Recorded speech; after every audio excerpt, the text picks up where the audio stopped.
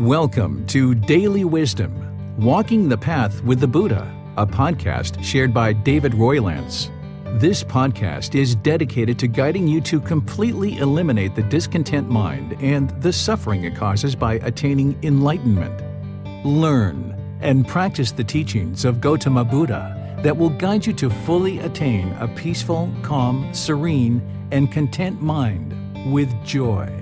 To support this podcast, visit patreon.com/support Buddha or visit buddhadailywisdom.com, where you will discover a full range of courses, retreats, and online learning resources to assist you on the path to enlightenment. Now, here's our teacher to share more.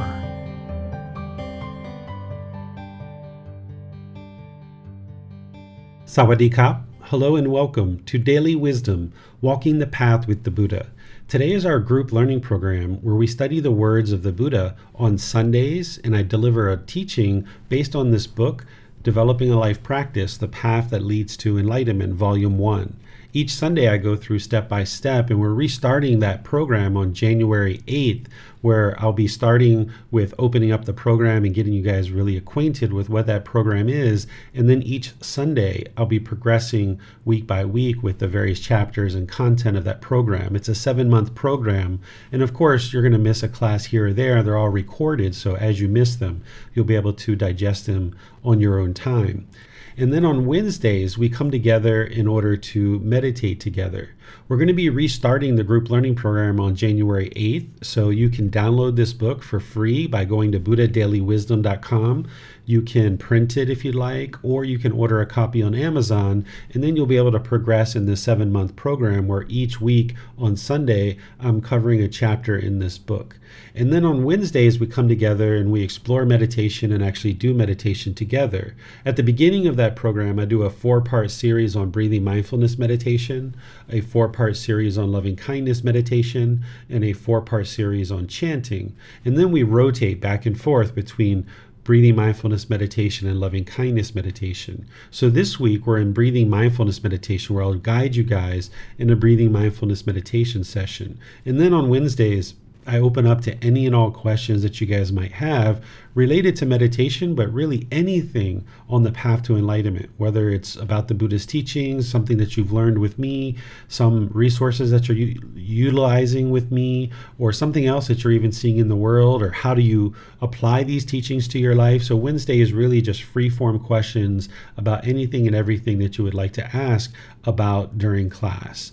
What I do is I start with meditation, and then at the end of meditation, we'll open up to any questions that you might have.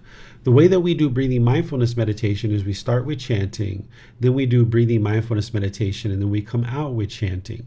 These are chants that you might have learned if you've studied the Theravada tradition of Buddhist teachings. And if you haven't, then I share these teachings and will help you to learn how to do chanting as part of this group learning program and other courses that I've taught. And these have been recorded, so if you haven't seen these classes yet, you can actually learn chanting ahead of time if you'd like. But if not, if you join that program on January 8th, eventually we'll get to the point where I actually teach you chanting.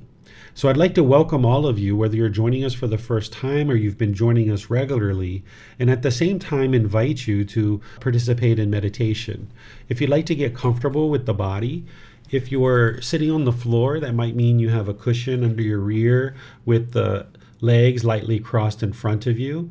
If you're in a chair, it might mean that your feet are just flat on the floor or crossed at the ankles. There isn't just one fixed way to position the body. Instead, there's multiple different positions that you might decide to use. It's important that you get comfortable, that you're not luxurious, where the mind's going to be unattentive and unalert, but you're also not completely painful, where the body is experiencing pain either. So not luxurious and not painful, but comfortable. So usually with the lower body, it's just the feet are flat on the floor or crossed at the ankles. And if you're on the floor, usually people put a cushion under their rear to get that up in the air to lessen the angles at the hips, the knees, and the ankles. And then the hands and the arms rest comfortably in the lap. The Buddha put his right hand over his left with his thumbs together, and then he put that into his lap. But there's other options here too, because there's not just one fixed way, and that may or may not be comfortable for you. You might prefer to put your palms flat on your thighs or on your knees. Some people like to put their palms up. If you're in a chair with an armrest, you might even rest your arms on the armrest of the chair. Essentially, the lower body and the hands and arms should be completely relaxed in order for you to put the body in a position where it's comfortable, not luxurious, and not painful. Your upper body should be erect. This keeps the mind attentive and alert during the meditation, because what meditation is a dedicated, active, purposeful training session. It's not a time to just zone off and kind of dream for a little while. Instead, you're actively doing work to either eliminate certain unwholesome qualities or to arise certain wholesome qualities. And these are things that I teach as part of this program to help you understand exactly what you're typically doing in meditation. But today is just about doing meditation together rather than really teaching full out what meditation is all about. But just so you know that this is a dedicated, active, purposeful training session where you're eliminating certain unwholesome qualities and cultivating certain wholesome qualities. So you would like the upper body to be erect so that the mind is attentive and alert during the meditation. Next, just close the eyes and start breathing in through the nose and out through the nose. Here you're just working to establish the breath. You can hang out here and work on establishing the breath, or you can join in with the chants. I'll be back after chanting in order to provide some more guidance to help you get deeper into meditation.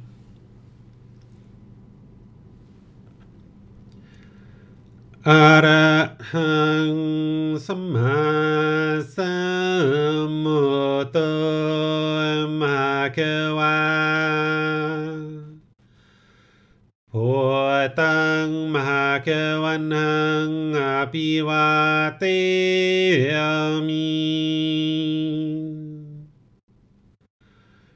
Savakato Bhagavata Tammo Dhammang Namasami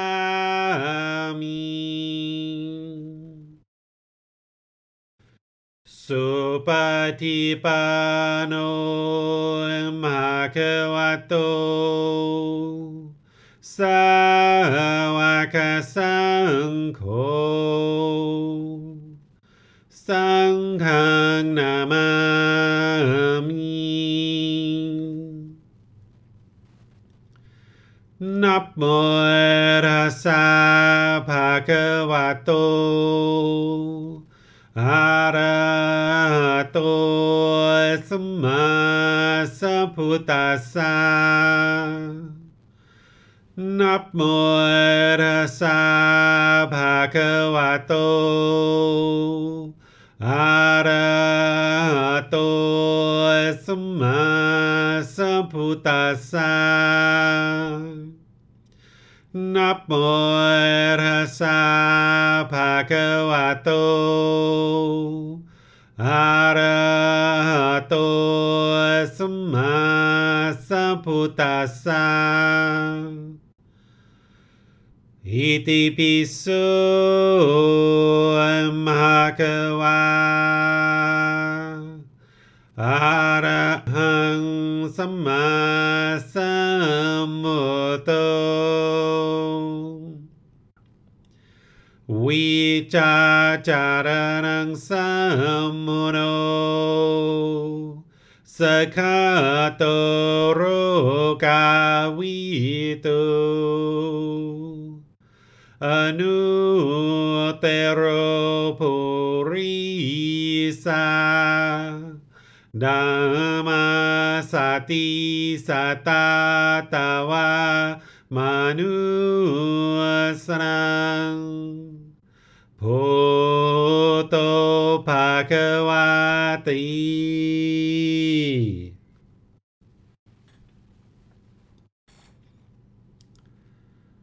Okay, you should be breathing in through the nose and out through the nose. Here you're just establishing the breath. Breathing in gradually through the nose, experiencing the full breath, establishing a nice natural breath. And then breathing out through the nose, gradually, to establish a nice natural breath. Breathing in and out. Breathing in and out. Your breath isn't going to necessarily match up to the guidance that I'm providing. This is just guidance to help you along and to remind you to breathe. But this is your practice. So wherever you get to the next inhale, breathe in through the nose and then breathe out through the nose. You're the one doing the work here. Breathing in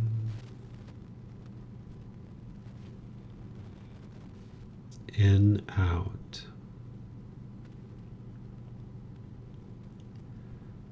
Breathing in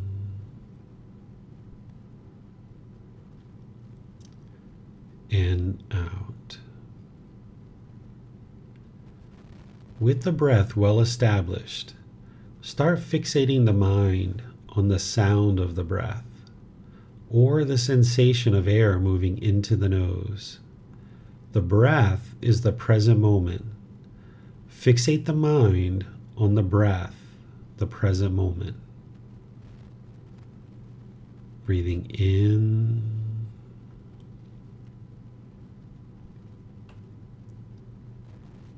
and out.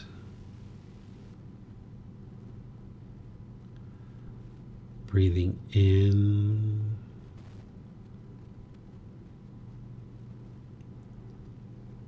and out. With the mind fixated on the breath, whenever you observe that the mind is off the breath, cut that off, let it go. Bring the mind back to the breath, the present moment. No need to label the thought, no need to observe it, try to figure out where it's coming from, or anything like that. Just wherever you observe that the mind is off the breath, cut it off, let it go, and come back to the breath, the present moment. Breathing in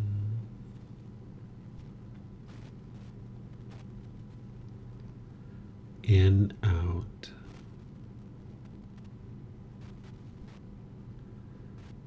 Breathing in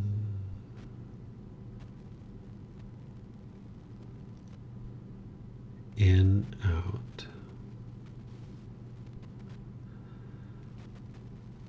I'm going to be quiet now and let you do this work of focusing on the breath, cutting off and letting go anytime the mind is off the breath.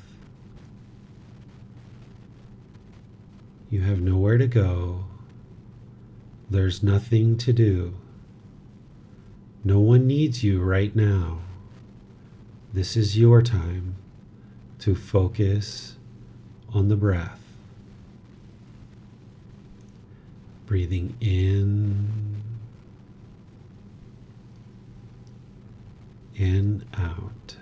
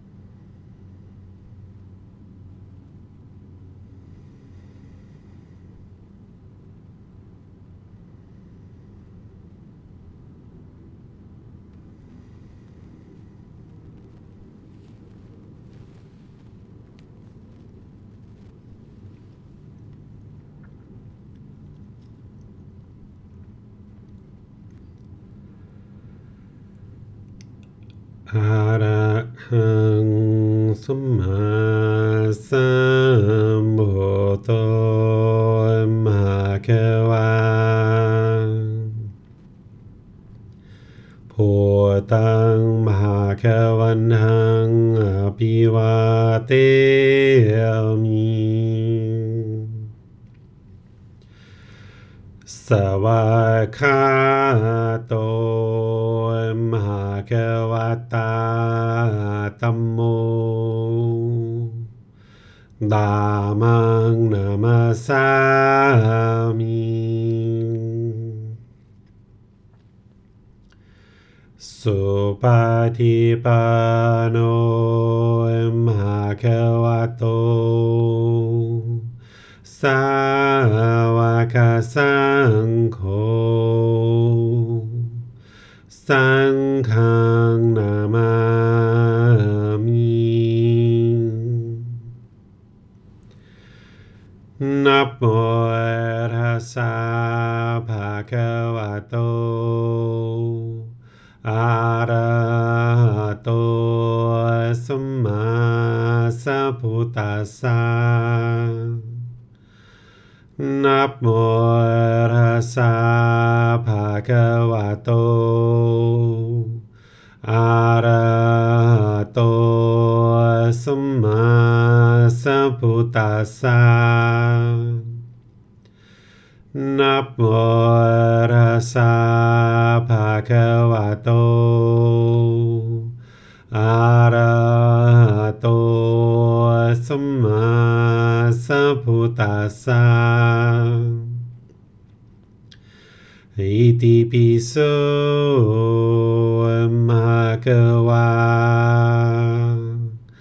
อะระหังสัมมาสัมพุทโธวิชาจารณังสัมมุโน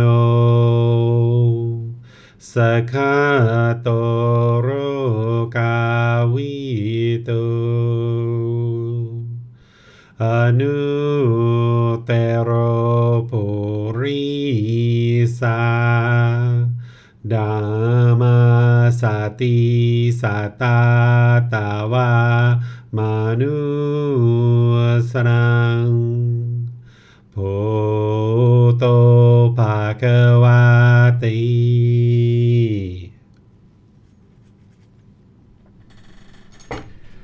Right, if you guys would like to slowly make your way out of meditation, I'd like to welcome anyone who's joined us since we started meditating.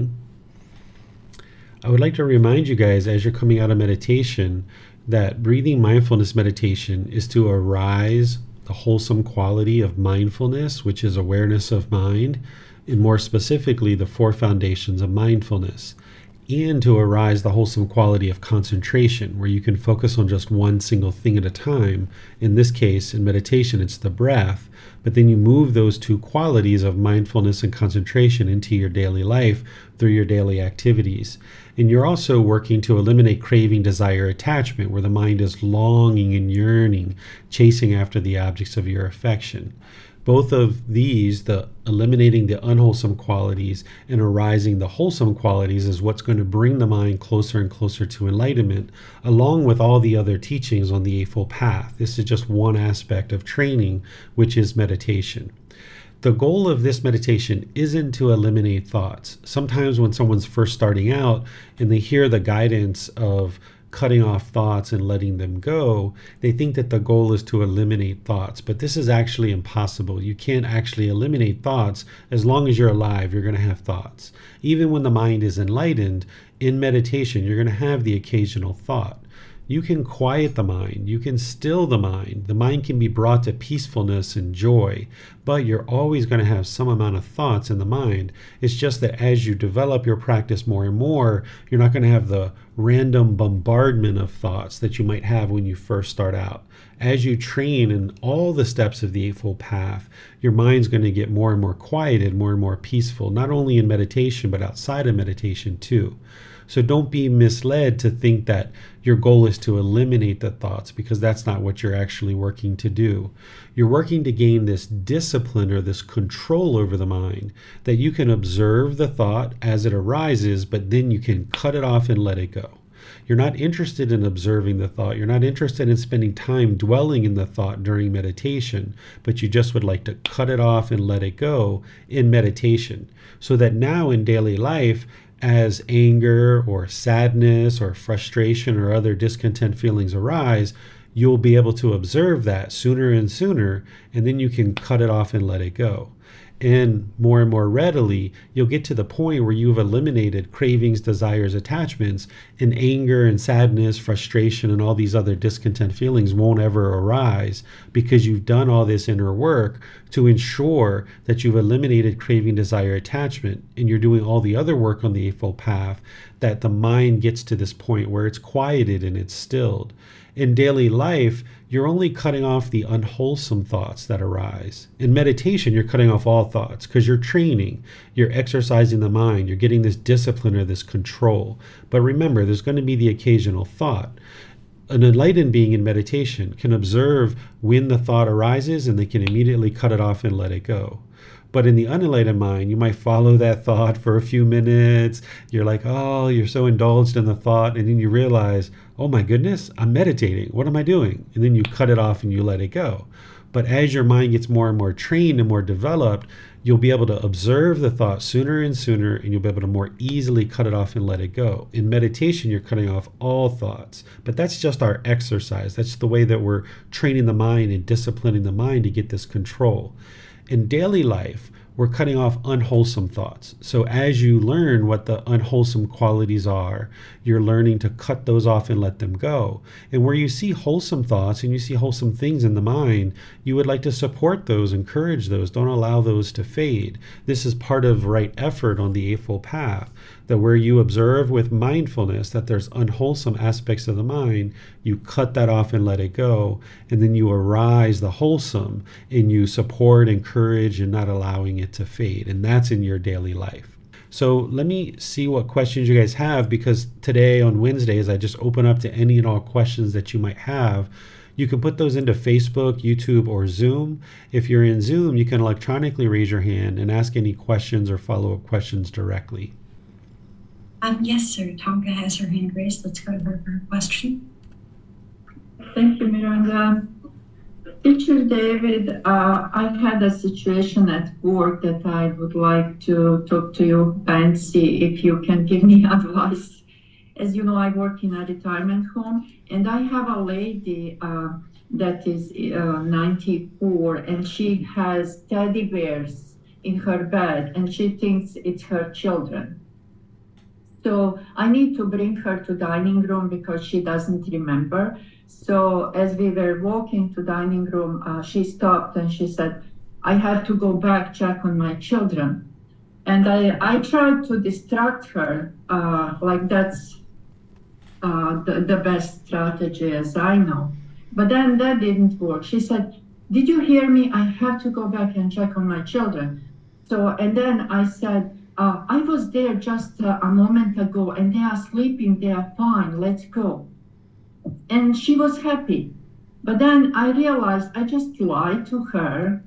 And then I'm just not sure. It seemed to be like my intention was good and it was beneficial because she relaxed right away. But I'm aware now that it wasn't true. But then when you are dealing with people with cognitive impairments, like I'm just wondering if there is something else that you can think of that can be useful in those situations, because I know about distraction, but sometimes distraction just doesn't work. So if you have any other suggestions. Yeah, sure. So remember impermanence, Tonka. So when you come up with something that's working in one situation, it's not going to always work. Sometimes it's going to work, sometimes it's not. So this is wise of you to have many different options that you might be able to use. So distracting the mind and redirecting the mind is always helpful. And you can do the same thing, but just do it in a way that's not lying, right? Because you're not interested in lying. You could say, oh, we were just there and I'm sure they're fine. Or, let's go have some dinner, and when we come back from dinner, we'll be able to check on them, or whatever you need to say. But just do it in a way that you're not lying. But redirecting the mind is the best way, because her mind is holding on and clinging to those bears and what's in the room, and you're trying to get her to make the choice to let that go. And whatever you need to say that's not lying, that will help her to move forward, that's what you need to do. And a lot of these things you come up with in the moment. It's not like you can kind of pre-plan what the conversation is or exactly what you should or shouldn't say. Instead, just reside in the moment and just know that her mind is clinging to those bears, and what you're trying to do is give her options to choose to let those go. And you might have to do different things at different times, where this time, you realize you would like to not lie. Other times you might have to say, well, how about if we go eat dinner and then we'll check on them after dinner? Or how about if I take you to the cafeteria, and while you're eating, maybe, right? Maybe I can have somebody check on them. Because when you say maybe, it's not saying you will or you won't. It's just saying maybe. Right? So you can come up with these different creative ways, and then you have 3, 4, 5, 8, 10 different ways, and just reside in the moment and do what you feel is best in that moment, knowing you're trying to help her to let go of the clinging to the bears, and she's got to make that conscious choice to move towards eating. Okay, thank you, teacher. Yeah, I think it may be the best to kind of have pre-plan 5 different options, and then whatever seems to be the most appropriate. Another incident was a man came all in tears, and he's like, my wife just left me this morning, and his wife was dead for years. And like, we are dealing with a lot of situations like that, and it's kind of tricky, like not to lie, meaning, you want to acknowledge their feelings as well, But I think I'm gonna have to spend some time and kind of pre-plan several situations, and then see what is the best in that moment. But what you are saying is doesn't matter who you are dealing with, even if it's someone with cognitive impairment, it's never a good idea to say, yes, I did it, even though if you didn't. Yeah. Even though you are not hurting them that way, even though if it's beneficial, but it's still not the best way to deal with it. Yeah, it's still not true. What you're trying to get to is where you're speaking those 5 factors of well-spoken speech, and one of those is the truth. So be sure that you're always speaking the truth, but that doesn't necessarily mean you have to say, well, your wife's been dead for 20 years. You don't have to necessarily say that. You can say, oh, I'm sure everything will be okay. Let's just go to the dining hall. So while you might have some pre-planned things that you realize work in a lot of situations, I would suggest that you don't stay fixed to those, that you keep your mind open to being in the moment and then just responding to whatever's in the moment, because an awakened being, a person with a higher consciousness that's enlightened, they're going to be able to reside in the present moment and just make whatever decision is wise in the present moment. They're not going to have like a whole list of pre-planned things that they're just going to say, like stock answers, right? Because this is like what a robot would do. A robot's going to have this code of a coding language, and then they're just going to pick whatever answer of the code. But what a conscious being, someone with a higher conscious that is enlightened, that is wise, they're going to be able to reside in the present moment, be able to observe what's going on, and then make a wise decision that's loving and kind and compassionate in the present moment, so that you don't feel like you're like a robot and just picking off a pre-planned thing, but you can make a wise decision in the moment. Thank you, Teacher David. You're welcome. Yes, I see that Chantana has her hand raised. Let's go to her question, please. Swadika, Teacher David.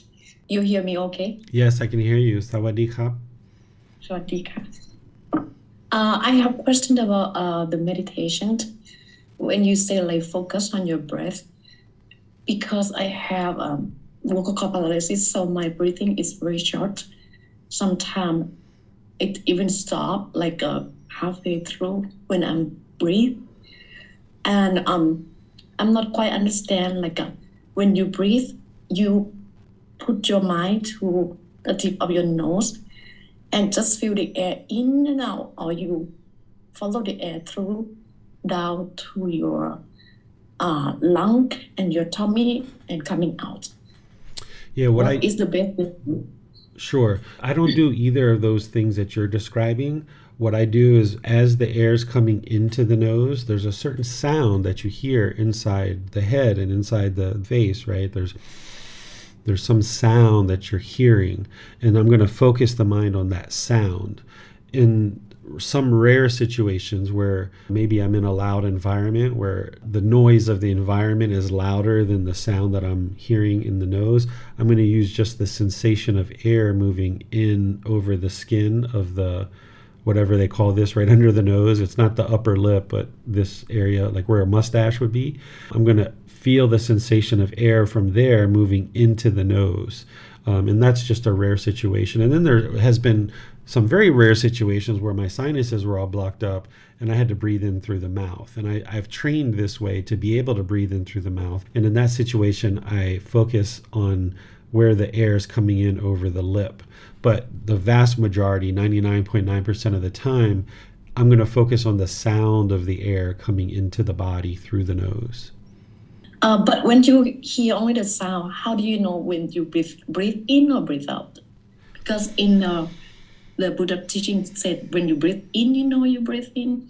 But I don't really know I breathe in or breathe out if I'm just focused on the sound. Yeah, if you just focus on the sound, you should know that you're drawing air into the body and you're exhaling out of the body. It's the sound, but you should know that you're breathing in and know that you're breathing out. Yes, sir. I had a couple of questions. Kind of going off of what Tonka was asking about, I also work, as you know, in an assisted living facility. And one of our residents right now is on hospice, and she's very frightened about the idea of death. And she's been asking certain things like, am I going to be okay? Am I going to make it? These types of questions. And through using skillful speech, I've been able to not really lie to her. But as her questions are getting more complex and more detailed, I guess my question is how really to focus on the impermanence of life without really talking straightforward about Buddhism. This lady is Catholic, very into her Catholic religion, while still being comforting towards someone who is very afraid about meeting their own physical death. Yeah, these are situations that I would need to handle on a case-by-case basis because oftentimes we would like to have this pre-planned way, of dealing with every situation. And this isn't the way that the Buddha taught. This isn't the way that Jesus taught either. It's important to be in the present moment. And as long as you're thinking about all the steps of the Eightfold Path, which includes right intention, right speech, right action, as long as you're thinking about that right speech with 5 factors of well-spoken speech, as long as you're thinking about loving kindness and compassion, these are all things that you can just ensure those qualities are in the mind. And then whatever you say is the appropriate thing to say in that moment and trust that. Right? So if I was in your role and someone was asking me about death, and if I knew that they are going to die and they kept asking me about death, I would just say, this is a question you should talk over with your doctor. I can see that you're very concerned with this, and this is something that you would like more information on. I suggest that you talk with your doctor the next time you see them. That would be the best way to get answers to that question, right? And I would just say it like that because it's not my place as a care provider that you provide to deliver that news, I don't think. So that's where you can just be really warm and friendly. And then if they say, well, I don't know when my doctor is coming in next. Oh, well, is that something you would like me to find out for you? Right? I can find that out for you. When is your doctor coming to see you next? So you just help them, whatever is the next thing that they're interested in, but knowing that you're not going to share the information with them about if they're going to live or die. Yes, thank you, sir. Mm-hmm. On a lighter note, I suppose, in periods of time where there is illness, like right now I have this respiratory thing going on with the body where there's coughing, sneezing that's going on. Is it wise just to, during meditation, you need to cough, go ahead and cough, and then just kind of refocus the mind on the breath? Or is there a better way that this could be handled? Yeah, that's exactly right. It's just cough, do what you need to do, and then come right back. This is really actually helpful to the mind because it needs to see that impermanence that you're used to just sitting or lying or standing or walking and breathing and everything's fine. And now you see, the body's not going to be able to do that permanently. There's going to be a cough. There's going to be a sneeze.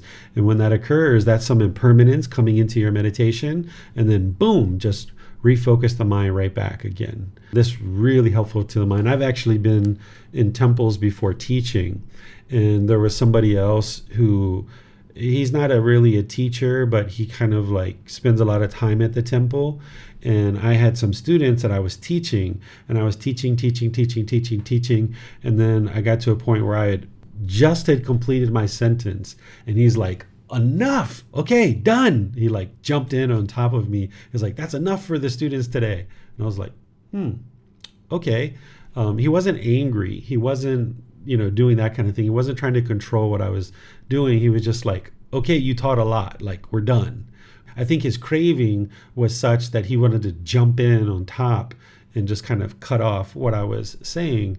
And if you train like this in meditation, that as you're focused on the breath, you're focused on the breath and achoo, and then boom, you can go right back to being focused again. When you're in situations like that where you're talking, and I was teaching and I was either going to say another sentence or a student was going to ask a question and somebody jumped in and cut off like that, it was just like, okay, and then boom, right back to being focused. So if you train like this in meditation, then you'll be able to do it in daily life. So knowing your job, if you're working with the medications and trying to get all of that worked out, and then a resident pops their head out of the door and grabs your attention, it's like, okay, you deal with that, and then, all right back to the medication. And then if you're training in meditation like this, where sneeze, right back to meditation, your mind can move like that and stay focused on whatever's in front of it. And you can hone that in meditation. So oftentimes when people experience things like this, where they sneeze or they cough, they might start feeling miserable if they're attached to meditation and thinking that all their meditation, they should be able to breathe through the nose. But if you look about it at like, oh, this is actually really helpful for my meditation practice because this is some impermanence that the mind needs to deal with. And each time I sneeze, each time I cough, I need to refocus the mind. This is actually helping me in meditation to refine the mind so that in daily life, I'll have that ability. So keep that in mind as you are training and experiencing sneezing and coughing. Yes, wonderful. Thank you, sir. You're welcome. I see that Chantana has her hand raised. Let's go to her for her question. I have a question about five hindrance that I feel that the five hindrances relate to the Four Noble Truth, number 2, the right intention, renunciation, ill will, and ignorance for some reason. Because in Thai, calm, renunciation, and the sensual desires kind of like are similar. Right. So you mentioned Four Noble Truths, but you're talking about the Eightfold Path, which is the second factor is right intention. Sorry. Yeah. So are you asking me about sensual desire, and what's your question there? My question is that any relate or similar or the same? Yeah. So hindrance number 1 and number 2, yeah. And the Eightfold Path number 1 and number 2. Yeah. So the 4 of the 5 hindrances are actually part of the fetters, the 10 fetters. So the Buddha talks about these pollutions of mind in different ways, depending on whether he's talking about it as a fetter or he's talking about it as a hindrance. So there's the fetter of sensual desire, which also shows up in his 5 hindrances, because as long as there's sensual desire, which is the mind craving for pleasure through the sense bases, as long as that's there, whether we call it a hindrance or we call it a fetter, it's the same thing, which is a pollution of mind. And what is described in the second factor of the Eightfold Path, which is right intention, as the intention of renunciation, the intention of non-ill will, and the intention of harmlessness, that renunciation is the willingness to let go and train the mind to let go of unwholesomeness. And sensual desire is one of those unwholesome things. So the mind needs to have the intention or the thinking or the thought that it's willing to let go, not just of unwholesome qualities, but also of false beliefs, opinions, views, things like this, because as long as the mind is holding on to its unknowing of true reality, which is what the unenlightened mind has a significant amount of as it first gets going on this path, if the mind doesn't have the intention of letting go and renunciation of false beliefs, opinions, views, and unwholesome qualities, then it wouldn't be able to cultivate all the other factors on the Eightfold Path. So that's why those first 2 steps of right view and right intention is considered the wisdom section of the Eightfold Path, because this is where you're cultivating the wisdom of right view and right intention to then be able to practice all the other factors of the Eightfold Path. They're like building blocks for the rest of the Eightfold Path. So the right intentions, the renunciation, is to have broadened pictures than the sensual desires. Am I correct? It has what? Bigger pictures, like the broaden.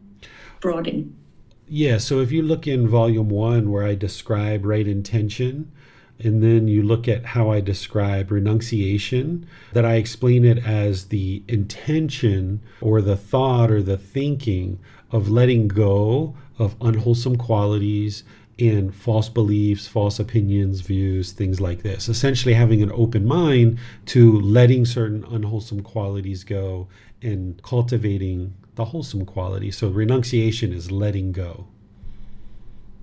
So how do we cultivating the wholesome through the let the thoughts, the bad thoughts goes, and catch it at the sensations, bodily sensation state like you teach, or if it's come to the feeling, you cut it off, let it go. How do you know which one is wholesome and unwholesome in general? Yeah, so this whole path, the Buddha is explaining certain unwholesome qualities and certain wholesome qualities. There's a chapter that I can send you where he gives this whole list of unwholesome qualities. Of course, unwholesome qualities just at a high level are going to be craving, anger, and ignorance, those 3 poisons or 3 unwholesome roots. It's going to be all the 10 fetters. These are just at a high level. But the Buddha goes into a lot of detail. If you send me a message or an email, I can send you back the sutra where he lists out a whole lot of unwholesome qualities. And then in that same sutra, he talks about the wholesome qualities as well. So you learn these unwholesome and wholesome qualities as part of this path. You don't believe them, but you learn them, you reflect on them, and you see where he talks about jealousy and conceit and arrogance and all these different kind of things. You learn and you can see, reflecting on these, how they cause difficulties in your life. And then you look at the wholesome qualities and you can see how, yes, these would be very wholesome if I cultivated these in the mind. So then whenever you're doing any work in the mind, you're always looking at that upper section of the Eightfold Path, which is right effort, right mindfulness, and right concentration. This is the mental discipline section. So what those 3 factors are all about is right effort, right mindfulness, right concentration, where you have mindfulness or awareness of mind, and then you apply right effort to cut off and let go of the unwholesome and arise the wholesome. And more specifically, as it relates to discontentedness, what right mindfulness is about is being aware of the bodily sensations. Like before the mind gets angry or frustrated or irritated, there's bodily sensations. You probably aren't aware of those, or you might be missing them in a lot of cases when you first are starting to practice this. You might not be really closely aware, and that's where the breathing mindfulness meditation is helping you to slow down the mind so that you can become more and more aware of those bodily sensations in daily life. And then when you get that awareness of the bodily sensations, you can cut off and let go of any discontentedness, either conditioned pleasant feelings, painful feelings are neither painful nor pleasant, as just a bodily sensation. So this is how you gain this awareness, is putting all these factors of the Eightfold Path together and practicing them in meditation, but also in daily life as well. I think the challenging for me is that I kind of understand the concept, but those words like ego conceit, something like that, it's kind of big words and I have a lot of detail on that. When it's happened, you kind of like, you don't know it's happened because there are the craving, desire, and attachment inside that is the same person, right? Mm-hmm. That have to do it, and the same person that has it. So kind of like, I didn't see myself. And then when I see myself, when I already acting out and say something that that hurt other feelings and because of my craving, something like that, then I feel bad and then have to try to clean it up, say apologize, something like that. That's a challenging part. Yes, this is why it's called a practice, right? You're not going to be able to learn the teachings in a book or in a class and then snap your fingers and instantly implement them. It's going to take gradual training, gradual practice, and gradual progress. Before you were on this path, I call it where we were just walking through the forest, knocking down the trees and burning up the forest. We could care less because we didn't even know that we were causing harm in the world, and we didn't necessarily know that our mind was causing our own discontentedness. But slowly but surely, we become aware of each one of these aspects of the Buddhist teachings. And now, if you're at least even to the point where after you're done talking and you realize, oh my goodness, I was so rude, or man, that was so arrogant of me, that's actually good because you at least knew after the fact. Where in the past, maybe when we were teenagers or what have you, we were just knocking down the trees, burning up the forest, we could have cared less, right? So even if you notice it after you're done, okay, at least you notice it after you're done. Now you can apologize. Now you can try to make amends. And now you can aim to do better. And now what you might end up doing is through your gradual training of meditation and all the other factors of the Eightfold Path, you start catching it a little bit sooner. Maybe you're like 3/4 of the way through your sentence. Rather than at the end of your sentence, you catch it at 3/4 through, and now you catch it there, you cut it off, you apologize. And now some more training, more time, you catch it halfway through. Now you catch it at 1/4 of the way. Now eventually you get to the point where you're having the thoughts and you really want to say something and it's on the tip of your tongue and you realize, I'm not going to do that. I know where that leads. I'm not going to do that. And you pull it back. Right? And you restrain the mind. And then you do that enough times and you get to the point where now there's just bodily sensations that are arising. It's not on the tip of your tongue anymore. It's just bodily sensations. And you cut that back. And then eventually you get to the point where the unwholesome thought doesn't even arise. The way that I think about it is like a wild bush. You got this wild bush growing in the mind and you cut it back a little bit. And then you cut it back a little bit more and a little bit more and a little bit more and a little bit more. And what you ultimately would like to do is what the Buddha described as obliterating it at the stump so that it's no longer subject to future arising. So if you can cut this wild bush all the way back to the stump and you can uproot the causes, which are the 10 fetters, if you can uproot those, then you'll get to a point where it will no longer arise. But you're not there yet. You're still getting to the point where, you're out on the outer edges of the bush, just realizing that there is a bush and oh my goodness, I just said something that I shouldn't have said, right? So you've got to gradually work to trim this bush back and get better and better at that. And it's an accumulation of benefits. So yeah, you're challenged, and that's what it means to be on this path, is you're going to face many different challenges. There's going to be struggles, there's going to be difficulties, but as you work with this more and more, you accumulate the benefits and you get more and more ability to restrain the mind, control the mind. Eventually you get to the point where these things aren't occurring at all. But just know that you are going to have these situations. And you and I have talked recently, and that's why I suggested for you what I suggested for you, because that's going to help charge up your battery, so to speak, a bit more, so that you'll be more able to practice and control the mind in a better way. Thank you. Another thing is that how to deal with myself. Like sometimes I knew I set high expectation for myself, and then when I'm I can't do that. I'm just kind of sad and crying. But I know that I shouldn't have that. I know that my feeling come. I have to cut it off and let it go. But sometimes it's still. What you would like to do, since you know that expectations of yourself or others is only going to lead to discontentedness, it's going to lead to those painful feelings. As soon as you see the mind starting to form expectations about yourself or others, cut that off and let it go and be like, nope, I'm not going to let that happen. So you get so understanding how these expectations always lead to some discontentedness that when you see the first little glimmer of the mind wanting to create expectations for yourself or others, you don't allow the mind to do that. You just wipe it clean and get rid of it, because that's only going to lead to discontentedness. So just try to see things as it is and just stay in the present.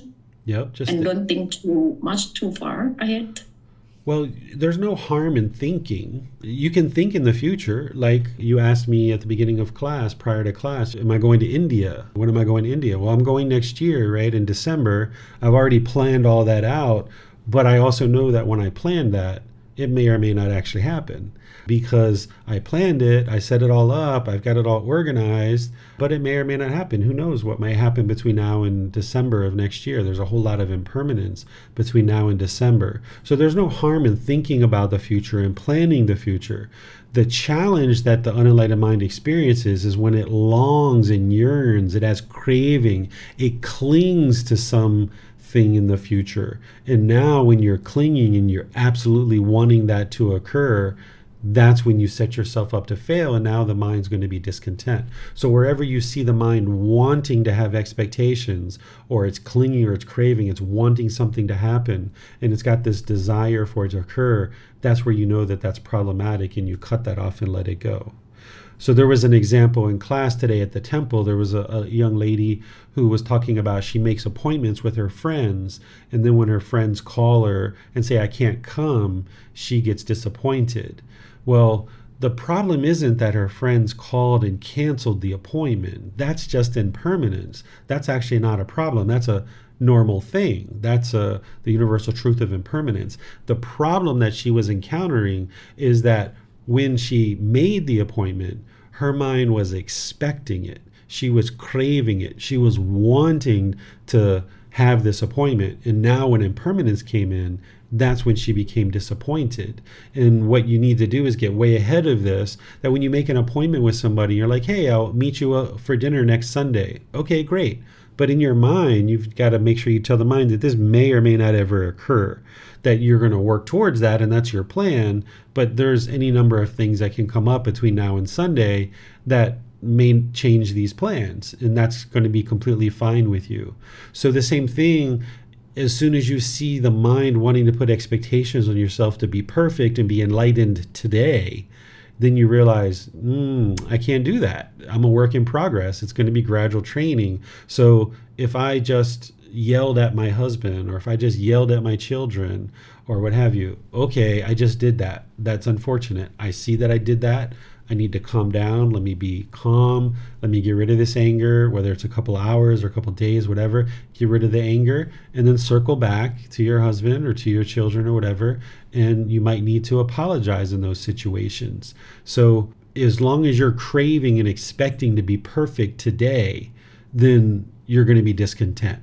And this is sometimes a challenge that a student will have when they hear a teacher describe what enlightenment is and exactly how the mind is supposed to work in order to get to enlightenment. And then when you realize that you're way short of that, you might be putting pressure on yourself to do that today.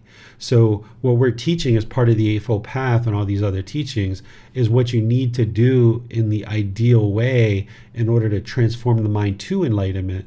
But you need to realize that you need to gradually work your way up to that. It's almost like sneaking up on enlightenment. It's sneaking up on these teachings, gradually learning them, gradually reflecting on them, and gradually practicing to let the mind get better and better at this. And just know that you're going to make mistakes.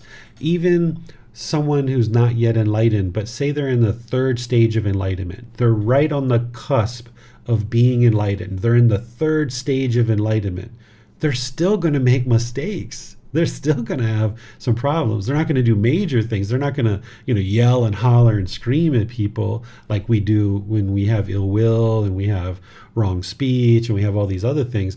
But they're still going to say things occasionally because they have conceit in the mind. They're still going to say something arrogant.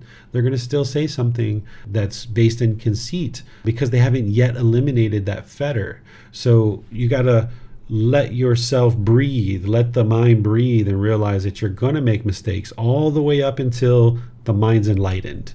And it's only once the mind's enlightened that you're no longer going to experience any kind of unwise decisions. But even in that third stage of enlightenment, there's still going to be some unwise decisions because there's still ignorance or the unknowing of true reality in the mind, even in the third stage of enlightenment. Thank you, Teacher David. That's You're very welcome. helpful that I forget to think about things may not happen. That part is very, very helpful. Yeah. And I know that you're looking to maybe take a trip this summer, and you can plan for that. You can set everything up. You can organize things, but you should be telling yourself this may or may not occur. Who knows? You might slip off the curb and, twist your ankle and not be able to take that trip, right? You don't know. So you plan for things, you set things up and with the intention or aiming towards something as a goal or objective, but then you don't allow the mind to grab onto it and cling to it and absolutely wants it to happen. Otherwise, there's going to be discontentedness. How to not allow that? That's where the training comes in. So the breathing mindfulness meditation, you're training your mind to come back to the breath. So now in daily life, where you see the mind grabbing onto this trip and wanting to go so badly, you can either talk to yourself, you can cut it off, you can redirect the mind. You say, no, I'm not going to allow the mind to do that. I may or may not go on this trip, and I'm not going to allow the mind to cling to this. So let's just stay focused on what we're doing right now. Oh, I'm feeding the kids. I'm making dinner. Okay, let's just make dinner. We've got this plan for the summer to take a trip, and okay, we will work towards that. But right now, I'm just making dinner. Let me just focus on that, one thing at a time. So practice singleness of mind. Yes, singleness of mind, this whole Eightfold Path. What you should do is you should know this Eightfold Path inside and out, backwards and forward, each individual step. And as you're learning each step, you should look at your practice and figure out where are you least practicing. So if it's singleness of mind and that's the one that you have the most difficulty with, then you should be working on that singleness of mind really, really closely, really working on that. Or for some people, it's right speech. They really need to work on right speech really, really, really, really closely, right? So what the Buddha did is he taught that you should focus on moral conduct first. Once you have right view established and you understand right intention, which is the wisdom section, he taught to really focus in on the moral conduct. But that's not to say that you shouldn't be meditating or that you shouldn't be practicing singleness of mind, but you would like to just hone in your moral conduct, because as long as you're causing harm through your moral conduct, that harm is going to come back to you. So you would like to clean that up first. That's what the Buddha taught to do, is really hone in on the moral conduct and really dial that in closer and closer. But then also, as you see these other factors of the Eightfold Path, and you're challenged in one of those or you're deficient in one of those, be sure that you know that you tend to bounce around from topic to topic to topic and you're not practicing singleness of mind. So therefore, where you see the mind doing that, you need to bring it more to singleness of mind. And just know that you're not going to be able to do that in a day or a week or a month. It's going to take time to do that. But if you understand how to do that and you really hone in on it, then you'll be able to do it more and more readily. But there's so many different pieces to look at, to address. You really got to, bring this down to what am I focused on right now? Because when I talk with you, Chantana, usually you're focused on so many different aspects of the path that you're lacking focus on what particular area are you really truly focused on in the next few weeks. Is it your meditation? Is it your right speech? Is it your singleness of mind? And it doesn't mean you can't be doing some of these other things. It's just that you would like to be really targeted in what it is that you're most apt to focus on in the next week or two or three. Thank you so much, Teacher David. That's very helpful. Mm-hmm. I think the hard part for me right now is the right speech. And regarding the right view, could you please explain a little bit how to see that it's the right view? Sure, I'll talk about that in a moment, but let me just say something since you shared about right speech. So breathing mindfulness meditation and loving kindness meditation, that's like consistent and ongoing in your practice 2 or 3 times a day, consistently throughout your weeks and your months, right? So that's there to be helping you to address the craving and the anger in the mind. And this is actually going to help you with right speech. So if you were just working on right speech and you weren't doing breathing mindfulness meditation and loving kindness meditation, you wouldn't be successful at bringing up your practice of right speech. So be sure that even though you might be choosing to work on right speech really closely, that you still keep breathing mindfulness meditation and loving kindness meditation ongoing on a consistent basis, because that's ultimately going to help you with right speech. Right view is all about the Four Noble Truths. You need to understand the Four Noble Truths of the problem, the cause, the elimination, and the complete elimination. That's what right view is understanding that craving, desire, attachment, that mental longing and strong eagerness is what's causing discontentedness. And the way to eliminate it is to eliminate craving, desire, attachment on the Eightfold Path. It's the Eightfold Path that's going to eliminate this for you. What wrong view would be that you're blaming other people for your discontent feelings. When the mind becomes angry, sad, frustrated, and other feelings like this, is blaming others that it's their fault that you're this way, that your mind has become angry. What right view is understanding that it's craving, desire, attachment that's causing all of those discontent feelings. And it's the Four Noble Truths that I share in chapter 4 that's going to help you to establish right view. That's why it's called the Four Noble Truths, establishing right view. So you need to take responsibility for those feelings that you're experiencing and know that you're causing all this discontentedness yourself. Thank you, sir. Very appreciate it. You're welcome. It appears those are all the questions that we have for today, sir. Okay. Well, thank you all for joining for today's class. It's really nice to come together and do meditation with you guys, because it's a time for us to support, encourage, and motivate each other in our meditation practice. This helps the mind to gradually evolve. Of course, you should be developing a practice on your own where 2 or 3 times a day you're building up your practice. And some people start out with one meditation for 5 or 10 minutes. It's very rare that someone's going to start with 2 or 3 sessions a day for 30 minutes or more. You need to kind of gradually make space in your life over the course of months to build up to that. But as you do, that's where you'll see the most progress, when you get to 2 or 3 sessions for 30 minutes or more. And we do this each Wednesday, where today is breathing mindfulness meditation. Next Wednesday is loving kindness meditation, and we'll just rotate these. This Sunday coming up in our group learning program, we're still in that retreat series, Harmony and Relationships. Our very last class is going to be on Sunday, and this is actually Christmas Day. You're welcome to join for Christmas, December 25th. Our very last class on Harmony and Relationships is titled Eradicating Pollution of the Mind, Eliminating the 10 Fetters. These are the 10 individual detailed problems of exactly what the Buddha discovered is hindering you from experiencing enlightenment and holding you back and keeping you trapped and stuck in the unenlightened mental state. So I'm going to go through explaining individually what each one of these fetters are, and individually I'm going to be explaining exactly how to eliminate them so that you can experience this enlightened mind where it'll be peaceful, calm, serene, and content with joy. You'll have this brightness and this radiance, this focus, concentration, clarity, and deep memory. So we'll be doing that on Sunday. And then on Saturday, we're doing the Pali Canon and English study group like we do every Saturday. And we're in volume 13, which is titled Generosity. And I think we're in chapters 41 through 50 this week coming up. Miranda shaking her head yes. So we're in 41 through 50. So people tend to read those before class and or after class. But if you don't have time to read them for some reason, and maybe things didn't go as you thought because of impermanence, just come to class, because we're going to read them in class. But if you do get in the habit of reading before and or after class, you'll find you'll get more benefit out of it, because in class we just study the words of the Buddha and then I share some teachings with you. But in the books I go into a lot more detail of what those teachings are that the Buddha is describing. So I'll potentially see you in one of these future classes. Enjoy the rest of your day. Have a very lovely and wonderful day, and we'll see you in a future class. Sawadee ka. Thank you for listening to this podcast. To provide support for this podcast, visit patreon.com/support Buddha. To access more teachings, visit buddhadailywisdom.com. There, you will discover a full range of courses, retreats, and online resources to assist you on the path to enlightenment.